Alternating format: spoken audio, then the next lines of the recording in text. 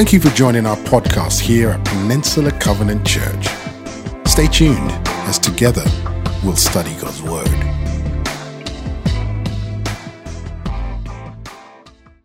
Hey, good morning, PCC. Thank you so much for being here with us. I'm so excited to be with you guys this morning.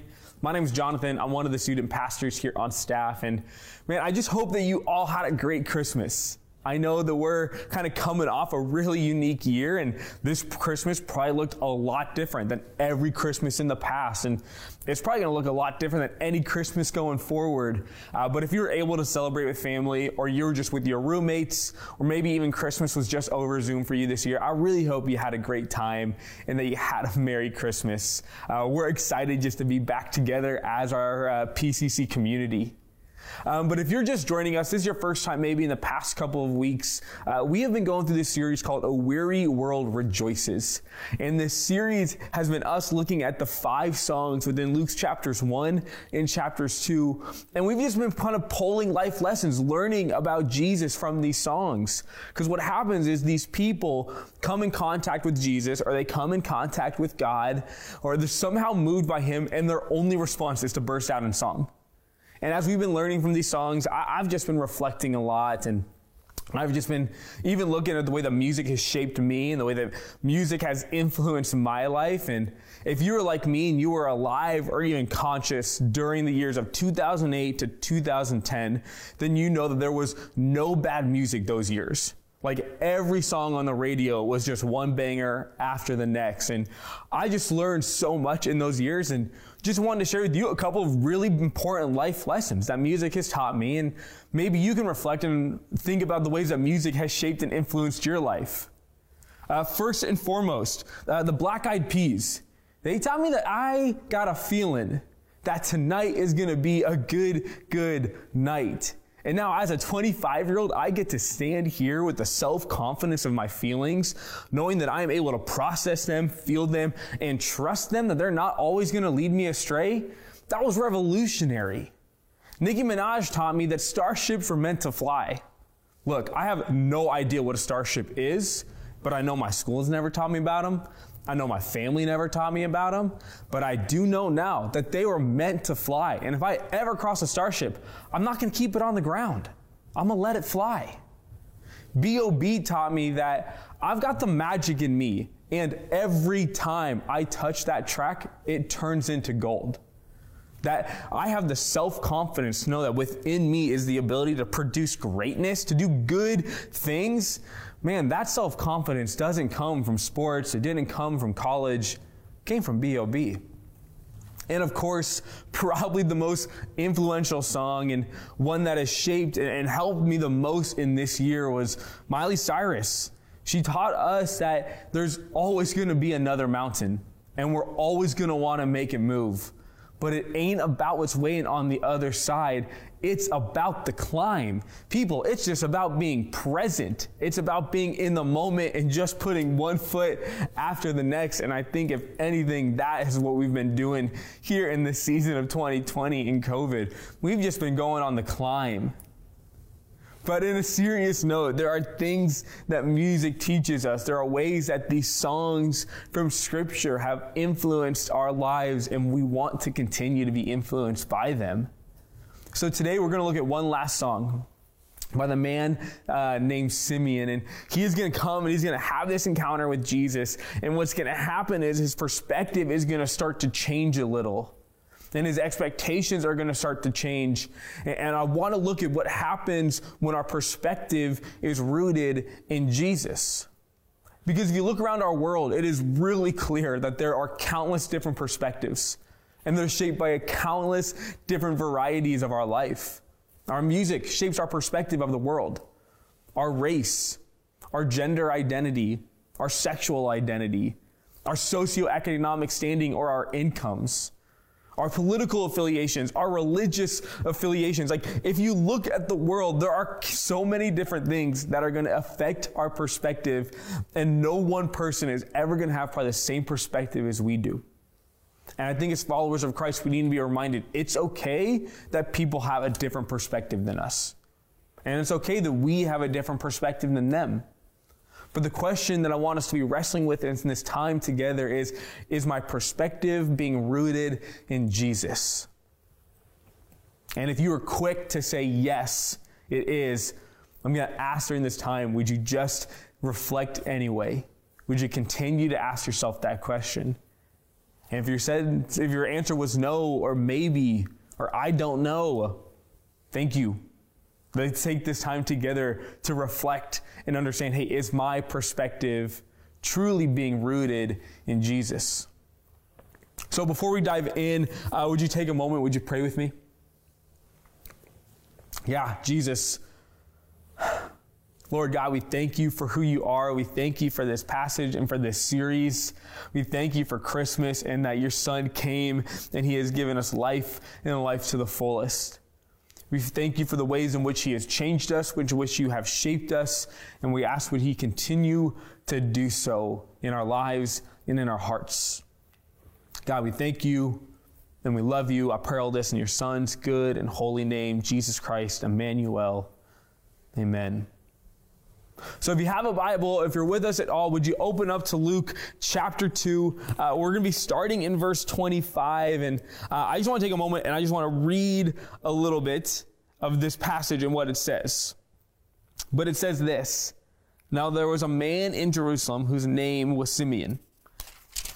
And this man was righteous and devout, waiting for the restoration of Israel, and the Holy Spirit was upon him. And it had been revealed to him by the Holy Spirit that he would not see death before he had seen the Lord's Christ. And he came in the Spirit into the temple. And when the parents brought the child Jesus before to do for him what was according to the customs of the law, he took him up in his arms and blessed God, saying, Lord, now you are letting your servant depart in peace according to your word. And I just want to pause there for a second. So we have this man, Simeon, and he is considered both righteous and devout. And what it means to be righteous is in the sight of man, in the sight of like the Jewish culture, within the people around you, you are above reproach. That you take the time, you care for the people, you care for the city, you care for the Jewish culture, and you are above reproach in doing so. That's what it means to be righteous. And to be considered devout means that in the sight of God, in the commandments that you follow, in the sacrifices that you make, you are above reproach. So this guy Simeon, in both the sight of man and the sight of God, is stellar. Like this guy is crushing it.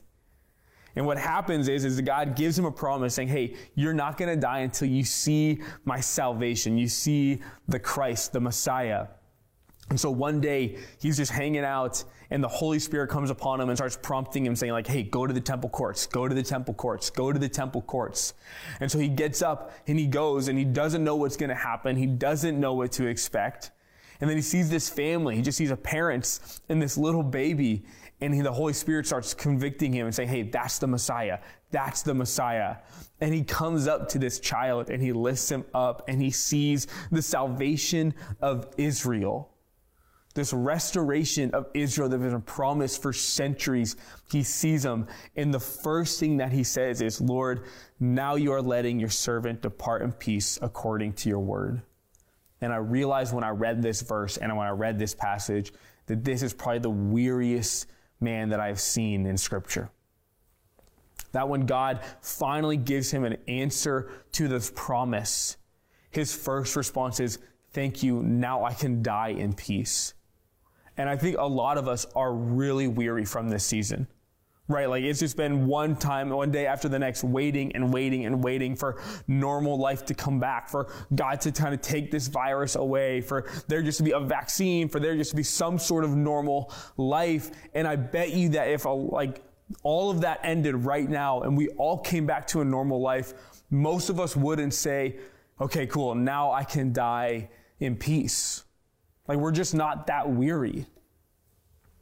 But I want to pause and take a moment because there are people in our community who are in this moment right now thinking death and suicide is probably the only option they have left. And I just want to pause and I'm speaking directly to you. If you are wrestling with the depression and isolation and you are thinking that death is your only option, I just want to say that you are loved, You are a part of this community. You are valued here in our PCC family, and you are important to us. That your value is not measured by the amount of people that you impact. It's not measured by your income or your status or the way that people view you. Your value is measured by the fact that God has created you in his image and he sent his son to die for you. And trust me, I have been in a season where I thought death was the only option. And people said these words to me as well, and they just bounced off. Or they went in one ear and out the other. They were just too hard to believe. But I want to ask you, if you're live with us on our online platform, can you just pause and quickly hit the prayer button and just pray with one of our staff members, one of our pastors? If you're not live with us, maybe you're on one of our other platforms or you're watching this later, would you take a moment right now and just text a friend? Would you reach out to one of our Stephen ministers and would you just have a conversation with another person? Would you be reminded that you are not alone?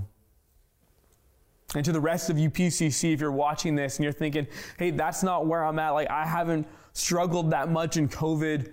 But if you know somebody that is, I'm just going to ask, would you pause this message? Would you pause this gathering? And would you call them? Would you text them? Would you reach out and say, hey, you are loved and valued by our PCC family. We want you to be a part of our community. There are people around us who are hurting, who are suffering, and who are truly believing that death is the only option that they have. Would you pause and would you reach out to them? Because this is where Simeon finds himself. He finds himself in a place where he's been waiting, and now his only response, first response is, I'm just ready to die.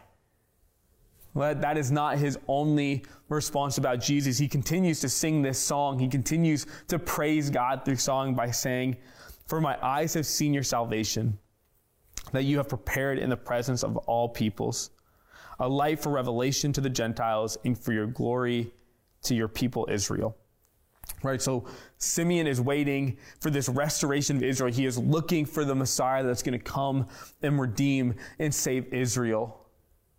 And as I was processing through this message, as I was preparing, there were two questions I couldn't get out of my mind. And these two questions kind of shaped the direction of this whole message. The first was, who is Jesus in this passage? Just who is Jesus in this passage? And the second was, as followers of Jesus, what do we need to know to live more like him? And then this verse stood out to me.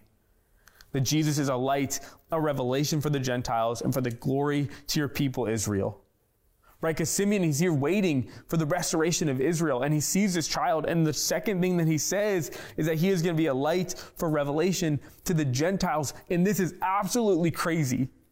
This is like getting a gift and then realizing there's a secondary gift in your gift that you weren't expecting at all. Because all the Old Covenant, the promises in the Old Testament, they were written in a way, they were made in a way for the people of Israel. The people of Israel were special. They were God's people. They were the ones that was going to get saved. Gentiles were not initially a part of that promise. And then Jesus comes in and he's going to be a light, a revelation to the Gentiles. Like, follow me here. We as Gentiles, we would not know the Father or the Son or the Spirit if it wasn't for Jesus.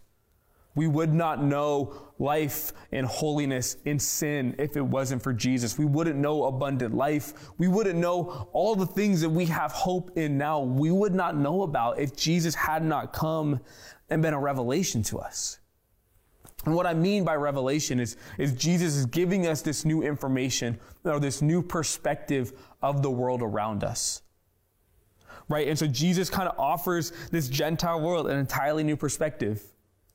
Because see, the Gentile world was a lot like ours today. It was very self-centered and self-fulfilling. Their temples, their cults, their sacrifices, both animal and human, were designed in a way so that an individual could be blessed by the gods. It was always meant about helping and saving the single person, the individual. And if you look around our culture, much of that still is the same. That from the beginning, we're trained and told like, hey, if it's a race and you got to get to the front of the pack and it doesn't matter who's behind you. And in many ways, the consumerism within our culture teaches us, hey, it's about making sure that you have the best things, that people see you in the best way. And it's not always about the whole culture, about the whole community. And so Jesus comes in and he offers this completely new perspective to the Gentiles, this new revelation. He says, hey, the people that hate you, those are the ones that you're actually supposed to love the most. Hey, the people that cast you out, that scorn you, those are the ones I want you to have compassion on. Hey, I need you to take up your cross daily and walk. I need you to suffer. I need you to be willing to sacrifice everything for me.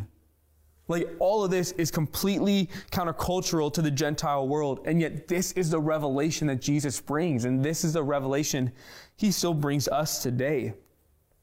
That we get to come and we get to know Jesus. And we get to look at the world in an entirely new perspective. One that we would have never received on our own. This is the second part of Christmas. This is what Jesus brought us. And again, that's not all Simeon sings about Jesus. He goes on and he says this. So the child's father and mother were amazed at what was said about him. Then Simeon blessed them and said to his mother Mary, listen carefully, which also implies we should be listening carefully. This child is destined to be the cause of the falling and rising of many in Israel, and to be a sign that will be rejected. Indeed, as a result of him, the thoughts of many hearts will be revealed, and a sword will pierce your own soul as well. Right? So this child, this baby, is destined to be the falling and rising of many in Israel. What he's saying is, those that were marginalized, those that were belittled, those who culture and society have pushed down, Jesus is going to raise them up. And those who have been living in pride and self-righteousness and thinking that they are great, Jesus is going to bring them down, and he is going to create an even playing field for all people. All people are on the same playing field in the eyes of Jesus, and all people are on the same playing field when we have the perspective of Jesus. There's no room for some to be better or worse than others. Jesus is also going to be a sign that's going to be rejected. People are just going to completely ignore. They're going to push him away. They're going to say all these things about him because they don't want to accept the perspective that he's offering. They don't want to live in the life that Jesus is giving. And then this is the part that I thought was crazy. And it says, indeed, as a result of him, the thoughts of many hearts will be revealed. And this word revealed or revelation comes up again now for the second time. And the thoughts of our hearts are going to be revealed. And I think what that means is that our intentions, our deepest desires, our expectations, our deepest hopes, the things that we think about that we hope nobody ever knows, some of the most evil thoughts we have, those thoughts are going to be revealed, and they're going to come in contact with this new perspective that Jesus gives us. And Jesus is going to do this so that we can see where our hearts are not lining up with him. Like, he's going to show us the truth of our hearts. And what that does is that actually gives us an opportunity to change. You see, I don't think we as believers want the truth of our hearts being revealed. We don't want to come in contact with the most evil, the deepest, darkest desires of our hearts. We don't want that part of us being known.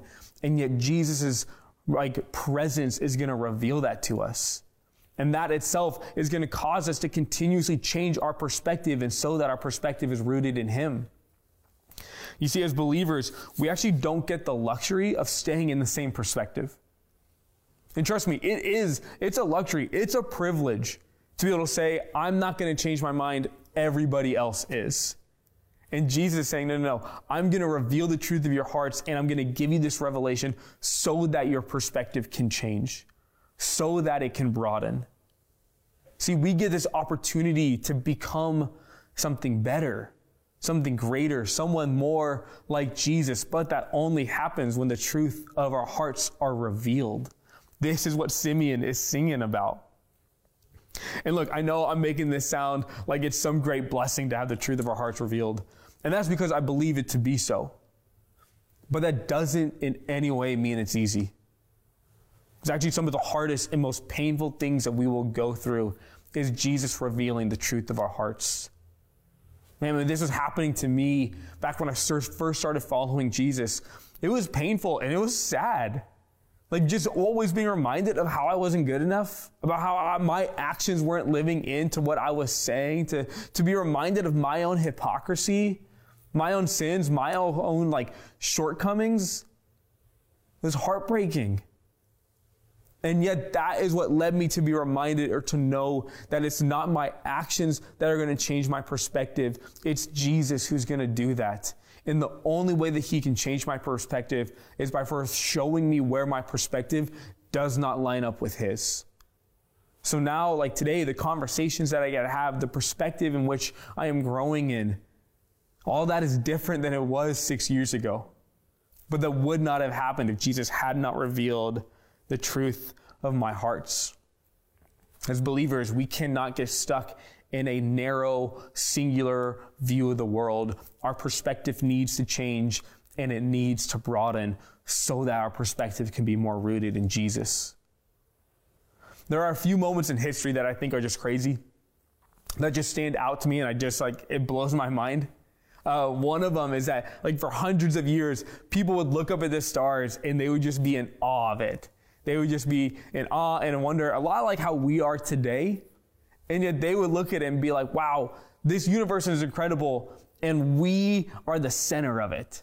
Like Earth is the center of this universe. Everything's rotating around us, and it's incredible.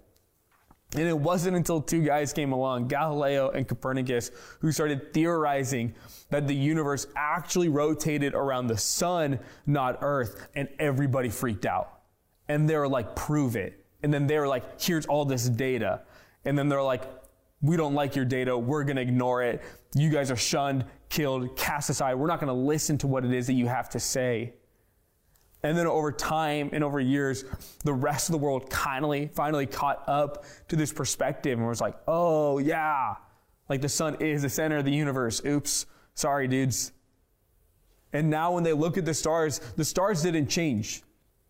Their view of the world didn't change. They were still looking at it from the perspective of Earth, or they're still looking at it from the viewpoint of Earth.